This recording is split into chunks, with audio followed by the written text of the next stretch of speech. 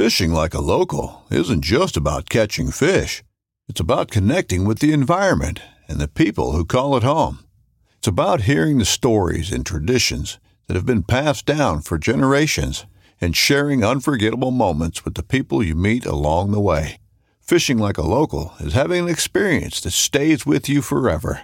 And with Fishing Booker, you can experience it too, no matter where you are. Discover your next adventure on Fishing Booker. This upcoming concert season will be all about the boots, and Tecovas is your stop for the best in Western style. Tecovas has seasonal and limited edition offerings this spring and summer, including men's and women's boots, apparel, hats, bags, and more. All Tecovas boots are made by hand in a time-honored tradition with timeless styles that are always on trend. And Tecovas has first wear comfort with little to no break-in period. It's hard to find this level of comfort paired with this level of style. Stop by your local Tecovas store, have a complimentary drink or two, that's WCB style, and shop new styles. The smell of fresh leather and friendly staff are at your service. Many stores even have leather custom branding to make your boots truly personalized. And with regular live music and events, there's no in-store experience like it. If you can't make it into a store, just visit tecovas.com. That's TECOVAS.com. They offer free shipping on all boots, as well as free returns and exchanges, and ship right to your door. Go to tecovas.com and find your new favorite pair of boots today. So there's a reason why I started Blood Origins. And that reason is simple.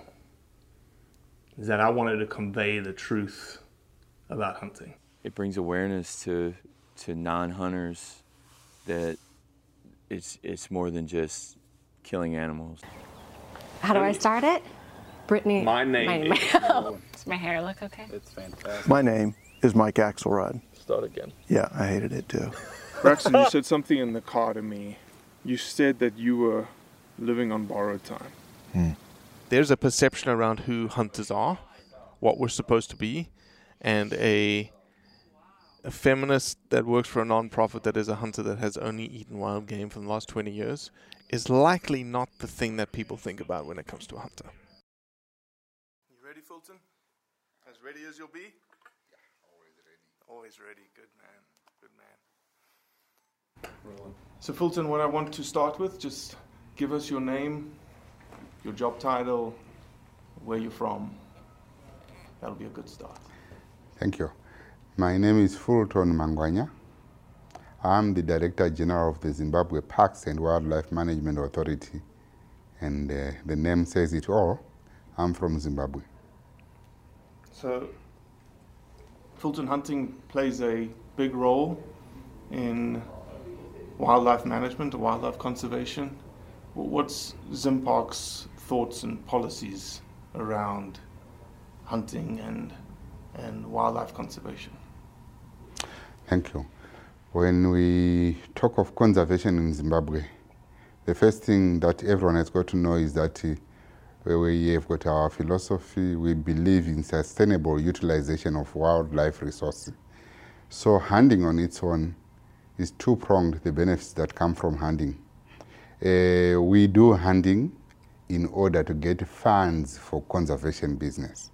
Otherwise, we don't get anything from the fiscus, government fiscus. So the money that we get, we use it or plow it back to do conservation business, which is law enforcement, anti-poaching and all those things. And at the same time, the proceeds that we get from hunting in Zimbabwe do go direct to the communities. As you know, the animals that we have are there because the communities are looking after those animals. So through Campfire, about 800,000 families are benefiting from hunting, and they actually sustain a living from hunting.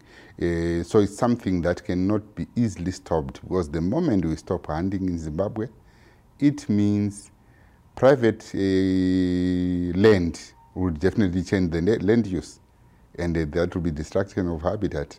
And at the same time, when you talk to ZimParks area, which is 5 million hectares or 20 or 13% of Zimbabwe, there will be congestion of animals, which is already there, because right now we've got an excess of about 40,000 elephants. So stopping hunting is disaster. The moment we stop hunting, it means the animals will be handed to extinction because they won't be having any value to anybody. So this is the situation in Zimbabwe. Can you succinctly explain what campfire is? Okay. Campfire, in literal terms, it's like an association that was formed in order to actually benefit the communities from the proceeds that we get from hunting. So it has got communities who are actually bordering with protected areas, communities who are actually close to the animals. It's like those that are actually getting the brand of the human-wildlife conflicts and all those things. So they are the ones who are actually participating in the campfire. Campfire is currently being managed through local authorities, which are rural district councils. But the European Union, the ministry of our ministry, as well as Impacts, had a review of campfire that is 2016 to 2017, where they came up with a new concept to say whatever we get from wildlife business and hunting should go direct to the communities. So we are just waiting to launch the new phase of campfire. This will actually result in communities forming their own committees to manage the funds from hunting so that there won't be any intermediaries in between, because of late there were some reports of misappropriation of funds. So when it actually comes up like that with the new phase, it means the 800,000 families will be benefiting directly from campfire. So this is it about campfire. Campfire are just actually trying to show that the animals are Zimbabwean animals. They are owned by the communities. Without the communities, the poachers will feast and the animals will be wiped out. So you've probably heard people say that only 3% of the hunting income goes back to local communities. True? I've heard it, but that's not the truth. The truth is a substantial amount goes to the communities. But like I'm saying, there was misappropriation of some funds along the way. Because, when a rural district council fails to pay salaries for their workers and they see money from hunting, definitely it will be very difficult for them to let it go before they buy cars, before they pay salaries. So this is the situation that we are trying to correct so that the communities do benefit directly from hunting. What does hunting mean to the people, the communities of Zimbabwe? Hunting, literally, the communities and the people of Zimbabwe are now in picture of what it is really. They know it's a way of, species management. Because with hunting, it's a take-off game to reduce the species. Like the elephants in Zimbabwe, we have got a quota of 500 elephants that we do hunt every year. But all the same, it's too little. They drop in the ocean because the numbers that we are using for elephants, we are saying 83,000, but that was a survey of 2014. Because right now, those things have multiplied, boy. And, we are talking of an excess of over 40,000. And this is something that the communities will understand, that if we do hunting, we will reduce the populations, we will reduce the human-wildlife conflicts. Because right now, the excess of the big five, especially the elephants, is causing a lot of problems because they are leaving their habitat, going to residential areas where people do reside, thereby causing a lot of human-wildlife conflicts. Last year alone, there were about 40 people who were killed by elephants in 2019, and 50 or 52% of them were killed by elephants. So they will understand that the animals have got to be hunted so that the levels of the numbers go down. That goes to lions, that goes to cheetahs, that goes to buffaloes, not rhinos, of course. But this is something that the communities do understand, that hunting is part of our culture, and we have been doing it from time immemorial. It's not something that was prescribed to the Zimbabweans. It's something that they have been doing from way back, only that is becoming modern now. And at the same time, the way we are actually conducting conservation is being done in an excellent way. Hence, the reason why Zimbabwe has got number 2 in terms of population of elephants in the world, number 4 in terms of rhino population in the world. And right now the cats are actually, numbers are going up because we are doing conservation in an excellent way, and Zimbabwe is one of the best countries in terms of conservation. One more question, Fulton. Okay. When you hear of DEFRA, who's the Department of Environment in the UK, saying, we're going to put a hunting ban in place because we don't think that you, Zimparks, know how to manage your resource correctly. We know how to manage it, and we think that banning trophy hunting is the way forward. How does that make you feel? The first thing, if DEFRA is to say anything like that, it will make me angry. And when I met them in December, I told them openly that you were the guys who were actually colonizing Zimbabwe.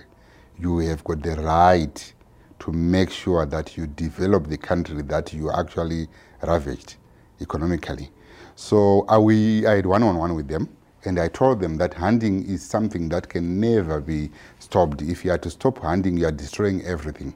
Besides the livelihood of the communities, our economy is actually hinged on tourism. And tourism, we're talking of animals. If we stop hunting animals, they lose value and they are wiped off and tourism goes. So it's something that cannot be easily decided by someone overseas. You can't prescribe without coming to the ground. You can't prescribe without hearing the other side, which is legally called Udi Altram Patam. The other side has got to be heard. That kind of assumption is dangerous in the sense that in UK there used to be animals. Where have they gone? In East Africa, 32 countries which are fighting us in Geneva at CITES, they used to have animals. They no longer have animals. Where did they go? Something wrong is being done. So everyone is going to come to Southern Africa, and particularly Zimbabwe, to learn on how we are achieving to look after these animals, how we are achieving to promote the reproduction of these animals without any of these side effects in terms of population growth. So for DEFRA to actually propose that, it's a pity. It won't be something workable. It will be an experiment that everyone will regret after a short while, because definitely when people change land use after losing value in wildlife, then we will see the actual results, the negative results. So we have told them, and we are going to submit some of these arguments in writing again so that they understand. And in any case, we invited them over to come to Zimbabwe, go on the ground, and do inspection in local and understand the real arguments that we are putting across in terms of hunting in Zimbabwe. Thank you. Fulton, we're done. Well, that's it for today. I appreciate you listening, as always. Leave a review, share it with your friends, and most importantly, do what's right to convey the truth around hunting. One of the most legendary shows in the outdoors is on Waypoint TV. Don't miss Primo's Truth About Hunting, Wednesday nights at 7 p.m. Eastern on Waypoint TV, the destination for outdoor entertainment.